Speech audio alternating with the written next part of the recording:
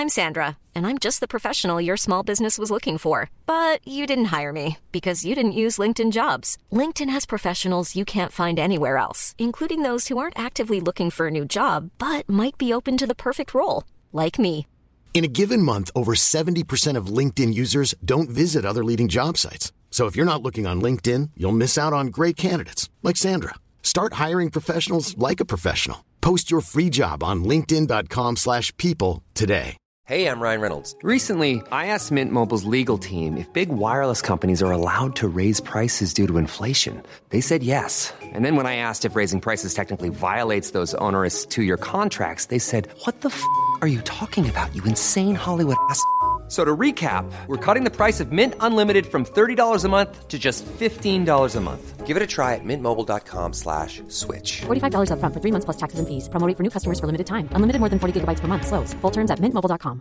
Many of us have those stubborn pounds that seem impossible to lose, no matter how good we eat or how hard we work out. My solution is PlushCare. PlushCare is a leading telehealth provider with doctors who are there for you day and night to partner with you in your weight loss journey. They can prescribe FDA-approved weight loss medications like Wegovy and Zepbound for those who qualify. Plus, they accept most insurance plans. To get started, visit plushcare.com/weightloss. That's plushcare.com/weightloss.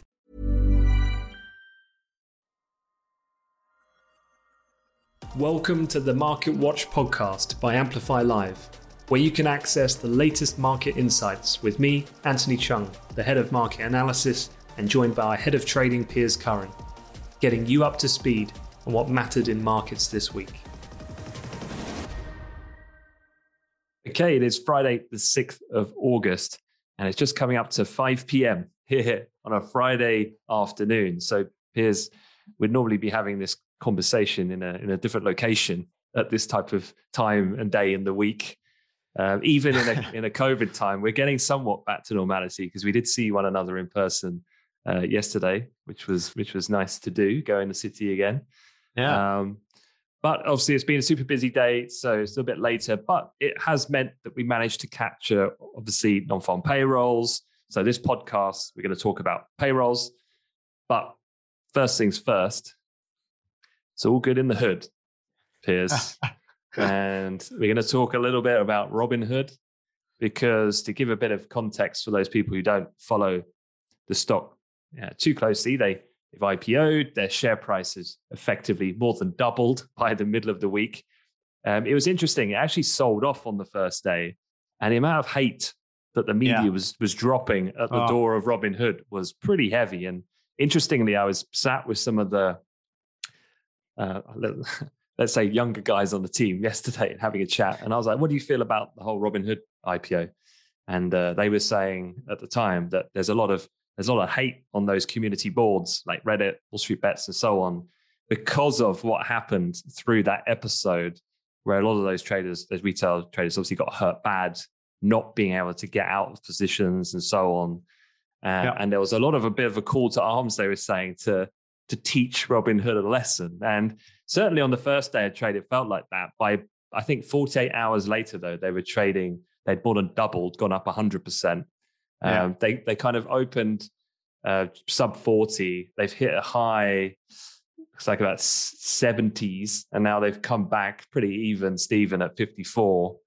But yeah, I just thought we could talk a little bit about how Robinhood works as a business, how they generate their money, like where's this income come from? And then also this IPO.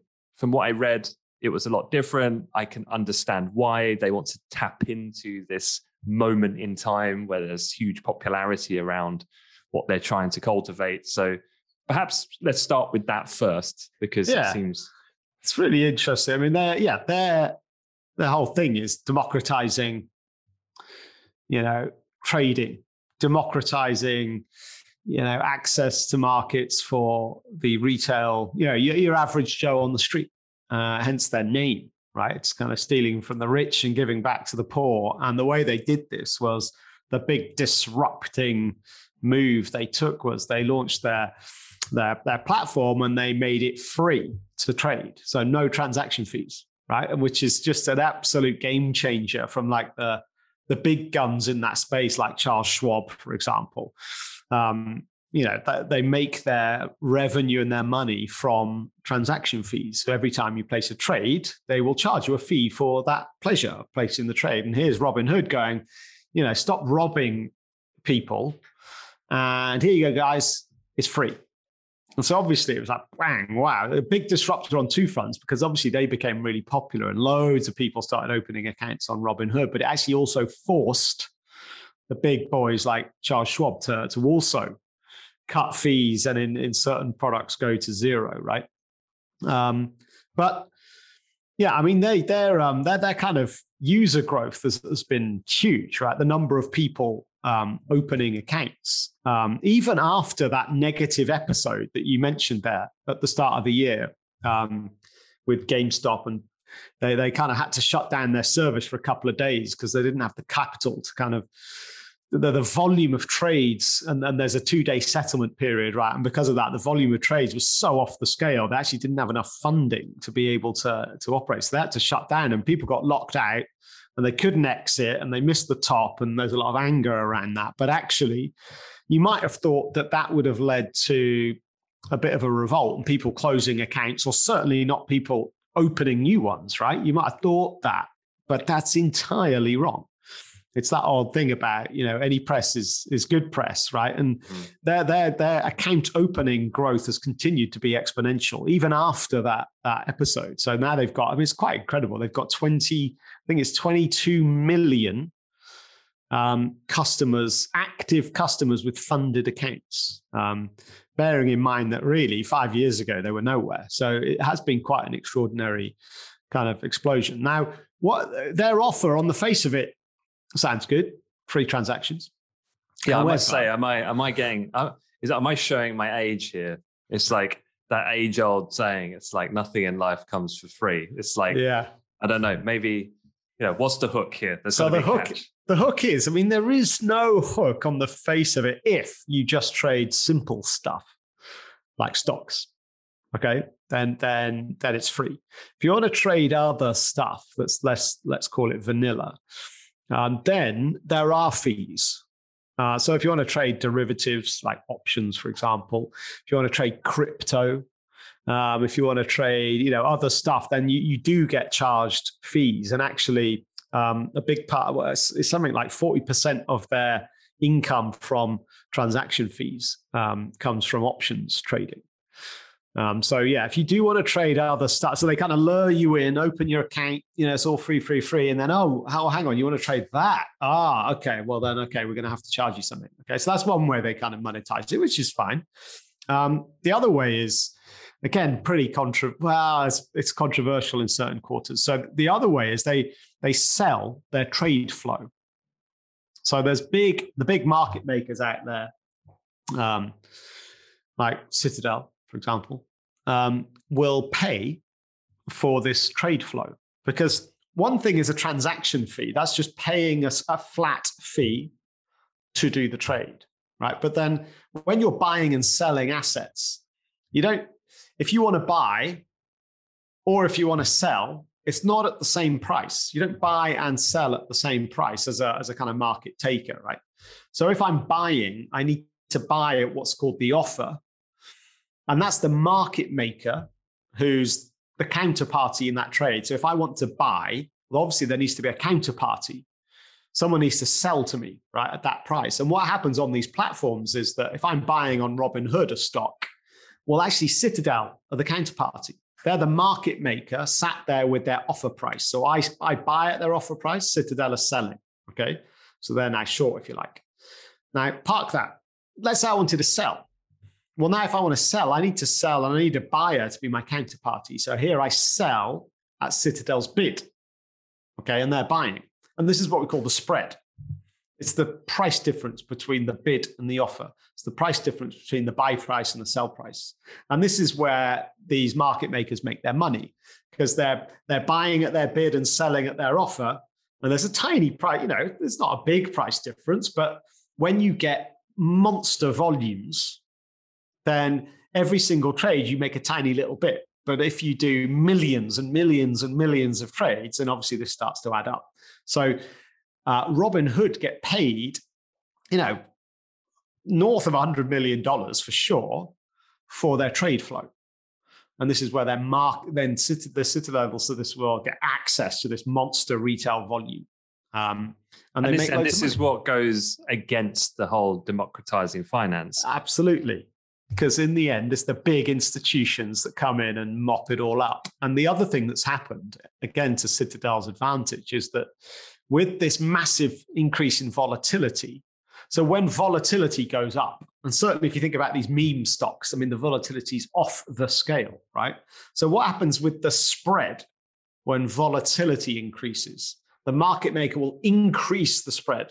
So that means the price differential between that bid and offer increases, which means their profit margin increases when all this volume comes through. So yeah, that's why there's a big camp of anti-Robinhood people who are saying, actually, you're doing the exact opposite to what you're presenting to the retail guys. You're behind closed doors. You're just shoveling all these retail guys' cash back up into the institutions. And so, yeah, that's why it's a little bit controversial. Okay. Well, look, two other questions on the back of the Robinhood story. One is about what's the standard protocol for an IPO process and how did Robinhood's process differ? So let's tackle that one first. Yeah. So Robinhood IPO'd last week, just cashing in on this, rise to popularity and fame that they've had. It's amazing actually how long it took, because obviously for them it's a race to market, right? To capture this euphoric kind of sentiment at the moment. Yeah, absolutely. They have been around. I think it's 2014. Am I right in saying? I think that they launched. So they have been around, but it's only really in the last, or certainly in the COVID year, it's just exploded. And so now that it's exploded and their number of accounts and their revenues are obviously going out, it's like, right, let's kind of cash in a bit. So yeah, because of their, we are for the people, they decided to IPO in a slightly different way to what a normal company would IPO. And they want to, I guess there's a lot of differences, but I'll just focus on two. One is what happens when a company wants to IPO. They do what's called a roadshow, which is where the management team get taken out, get put in front of potential investors, and the management team need to tell the story, sell the story, right? This is our business. It's amazing. Look at our growth trajectory, blah, blah, blah, right? Sell the story, trying to generate demand for the shares when they get issued and sold, right? Now, so normally the roadshow would take a few weeks and you go around to loads and loads, you do these pitches all the time, okay, to institutional investors. Now, Robinhood, their roadshow lasted 45 minutes. It was on Zoom and anybody could turn up from anywhere. It was open to the global public. So that was a big difference. And then secondly, now, when it comes to these IPOs, normally during that roadshow, so there'll be an investment bank that's advising the company that's IPOing. And that investment bank, of course, has got huge numbers of, financial institution clients, your big asset managers and so on. And basically, the absolute vast majority of the shares that get issued are reserved for institutional entities to buy. Because these banks, they don't want to mess about with the tiny little guy. Yeah, I'll have 10 shares, please. They want asset managers will go, yep, I'll have 20 million shares, thanks. Okay, so normally it's the institutions that get all of this. Well, Robinhood, 35% of their share float got sold to retail investors, which was a brand new thing. And they did other stuff like normally there's a lot of restrictions around. And this is what happened. So they IPO'd and then the share price dropped on that day, which is quite unusual. It closed down. I think it dropped at 12% at its max, but closed down 8%. Okay. When we talk about the fact it's doubled since, that 8% obviously is nothing. But one of the things they got criticized for, normally employees of the business can't sell shares. There's a lockout period for 6 months after an IPO. Robinhood scrapped that.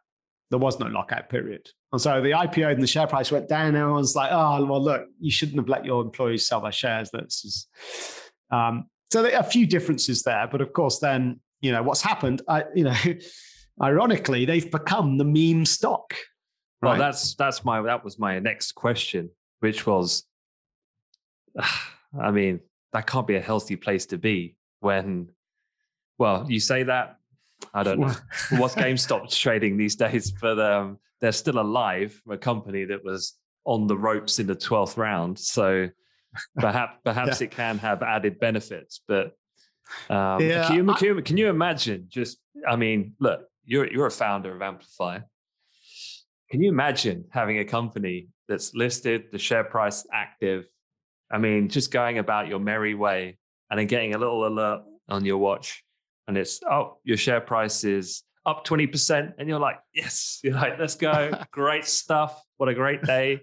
And then half an hour later, you're down 40%. I mean, geez. Yeah, that's a roller coaster I definitely wouldn't want to be on. I mean, I'm going to say something. I might regret it because I might look stupid at some point next week. People love it when you put yourself out there, Piers. So let's have it. I don't think this is the next meme stock. I think what's happened this week, I think that's it. I think it'll now kind of fizzle out. The reason I say that is because,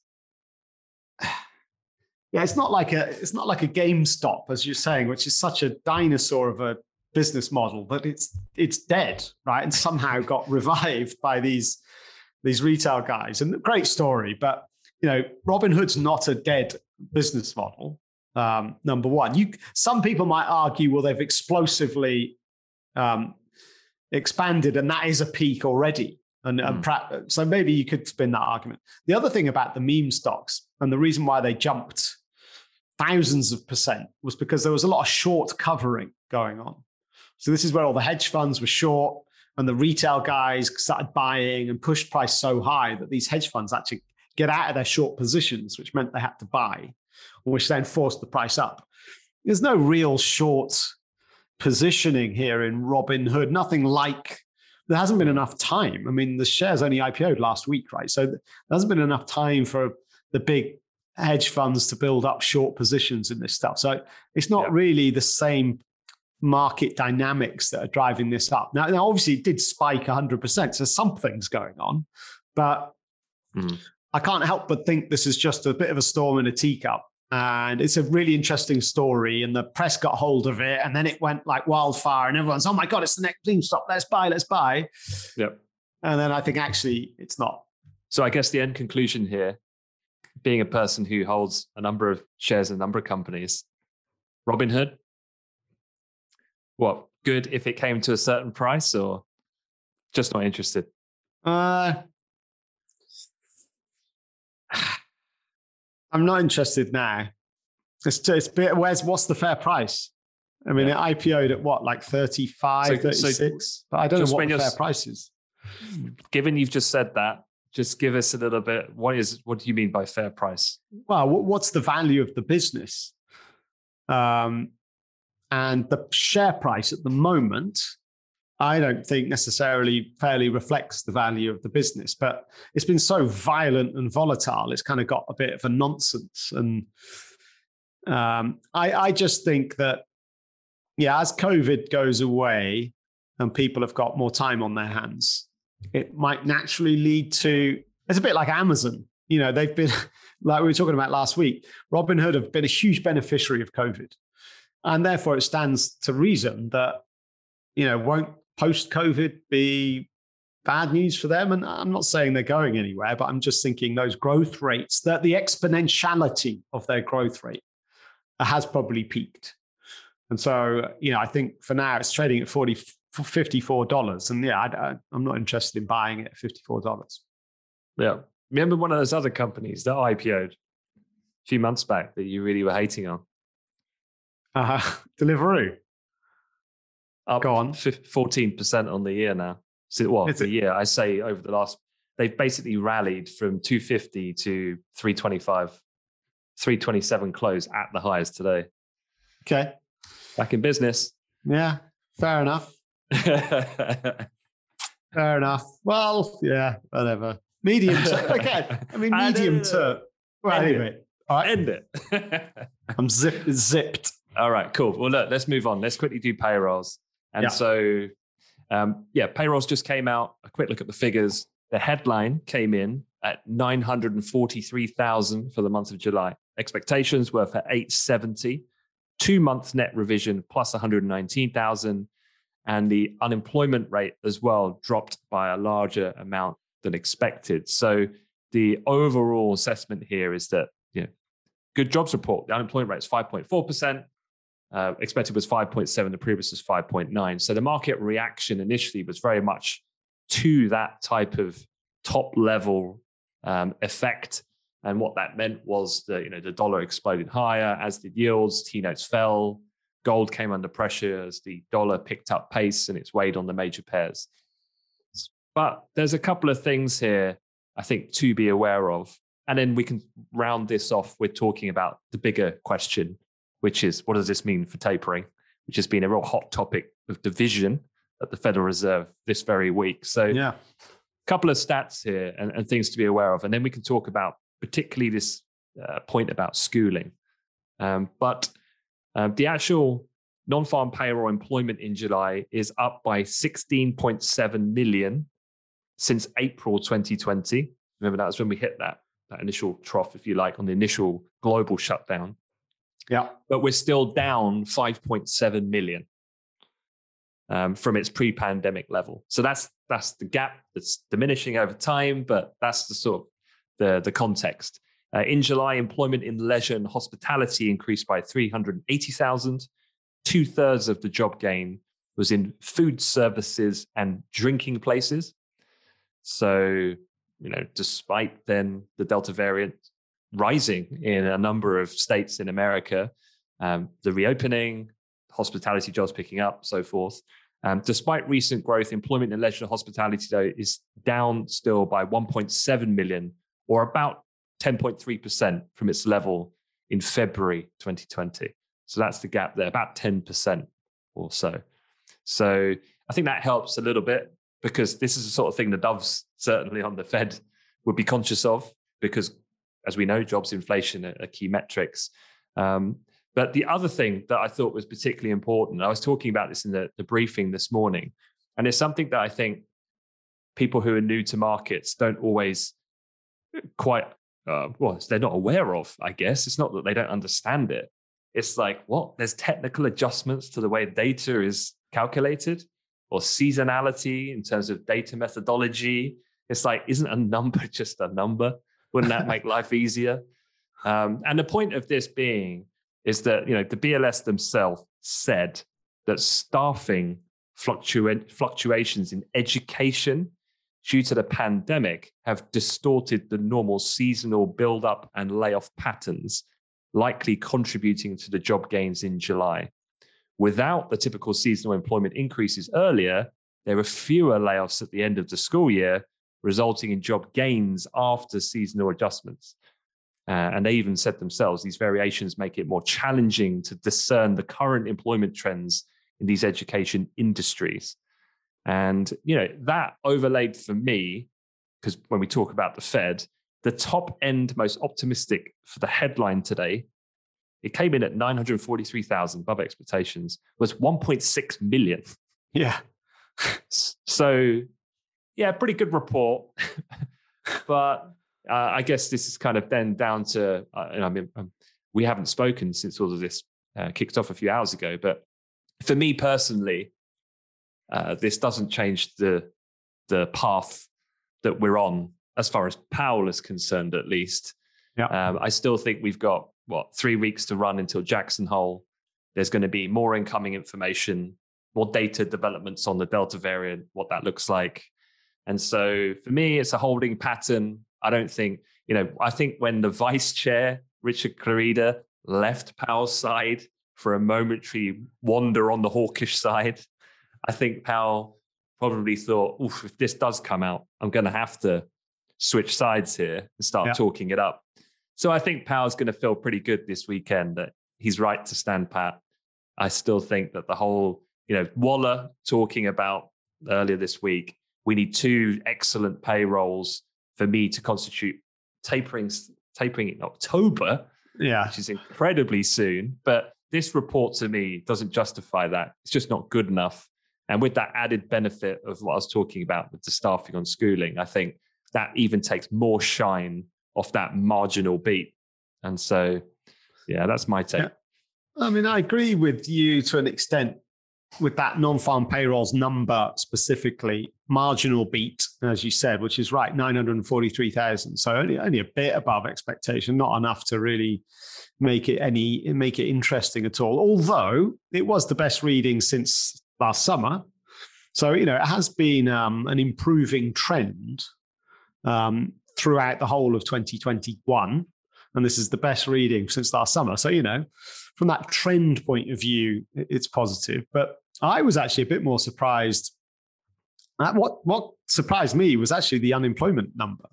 Normally, it's the sideshow and nobody really cares too much about it. But, we were expecting, I think, 5.6, and last month was 5.7%, and it came in at 5.4. Which is the lowest reading since before the pandemic. So again, a continuing positive trend. But then it was last month was 5.9, apologies. So it dropped from 5.9 to 5.4, which is a huge move, And also the labor force participation rate actually went up by 0.1. And normally when the labor force participation rate goes up, that's a negative for unemployment, right? That's actually leads to unemployment going up potentially as well. So the fact that the labor force participation went up marginally and still the unemployment rate dropped by 0.5, that's a big change. So that's the thing for me that was the one thing that grabbed my attention. Now, whether or not that significant gain is sustainable and we see further drops in unemployment, in the months to come. I mean, that will then be the key that perhaps gets Jerome Powell to kind of change his stance slightly. But I think, for sure, I'm in your camp in that this report's good, it's solid, but it's not too good. It doesn't force the Fed to become more hawkish. I'm with you. Yeah, and just to be clear as well, because we've had our summer analysts with us, of course, this week, and this isn't a conversation, because I think it can often be construed that way. It's like taper, no taper. What side are you on? And it's totally not that discussion. It's tapering is happening. As you rightly said, the pattern is of improvement.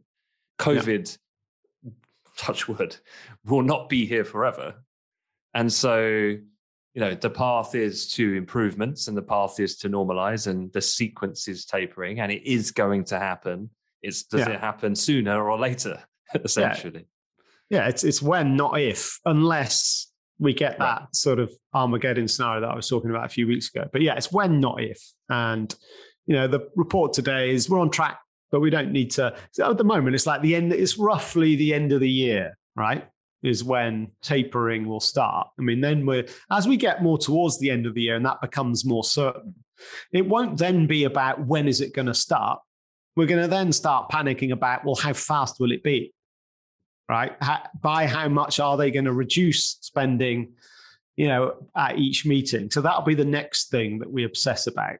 But it's still, for now, that's enough of a way off that we're still thinking, is it the end of the year? Is it quarter 1 22? And I think that the data we'll get in the next 2 months will really cement that timing. Yeah. What are you thinking for yourself at the minute in terms of timing for the commencement of actual tapering? End of the year or Q1? With what we know at this point in time. Yeah, so I think in the massive grand scheme of things, it doesn't matter. Medium term makes no difference. However, short term, it definitely does matter. And I think the ISM non-manufacturing number that we got on Wednesday was really bullish. I actually thought, wow, that's really strong. And when that number landed, because up until that point, I was a little bit worried, that big COVID rebound growth spike was losing momentum. And it was just, okay, well, how fast are we going to lose momentum here? And the faster we lose momentum, well, then the further that tapering gets pushed out. But I think that ISM reading on Wednesday was like, wow, okay, that's massive. Okay, maybe actually the momentum isn't being lost on this strong rebound. But then you've mentioned COVID, and there's a particular issue with the Delta variant in certain states, certain Republican-leaning states where the vaccine take-up has been politicized actually quite ridiculously, but it's been politicized. And so a lot of Trump fans aren't taking it as a political stance. But of course, then that means that the Delta variant's ripping through those states more easily. So yeah, there's still uncertainty there. But so, there's still time yet, and we need to see how the data falls. But at the moment, I'm January 22. I thought you were sounding more upbeat then, with a little glimmer of COVID on the end. I thought you were going to hit me with a deck, but evidently not. But all right, cool. Well, look, let's wrap it up there. Piers, always a pleasure. Thanks for sticking around the Friday as well. So, that's it. And we will see you again. Yeah, you too. I'll see everyone for the next episode next week. Thanks very much. Take care. Cheers. Bye-bye.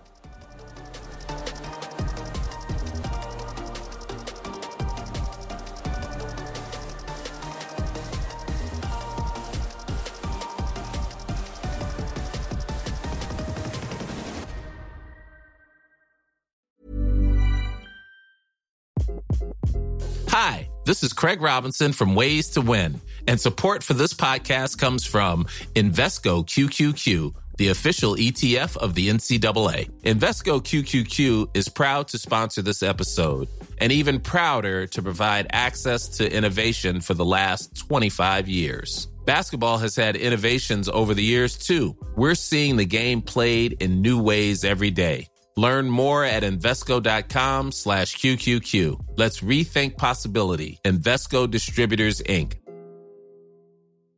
Hi, I'm Daniel, founder of Pretty Litter. Did you know cats tend to hide symptoms of sickness and pain? I learned this the hard way after losing my cat, Gingy. So I created Pretty Litter, a health monitoring litter that helps detect early signs of illness by changing colors, saving you money and potentially your cat's life. Pretty Litter is veterinarian developed, and it's the easiest way to keep tabs on your fur baby's health right at home. Go to prettylitter.com and use code ACAST for 20% off your first order and a free cat toy. Terms and conditions apply. See site for details. If you're looking for plump lips that last, you need to know about Juvederm lip fillers. With Juvederm Volbella XC and Juvederm Ultra XC, your lip look, whether it's subtle or bold, can last up to 1 full year with optimal treatment and no additional maintenance. Find a licensed specialist and see if it's right for you at Juvederm.com today. That's JUVEDERM.com. Add fullness to lips in adults over 21 with Juvederm Volbella XC or Juvederm Ultra XC. Do not use if you have severe allergies or a history of severe allergic reactions, or if you're allergic to lidocaine or the proteins used in Juvederm. Tell your doctor if you have a history of scarring or taking medicines that decrease the body's immune response or that can prolong bleeding. Common side effects include injection site redness, swelling, pain, tenderness, firmness, lumps, bumps, bruising, discoloration, or itching. As with all fillers, there's a rare risk of unintentional injection into a blood vessel, which can cause vision abnormalities, blindness, stroke, temporary scabs, or scarring. For full, important safety information, visit Juvederm.com.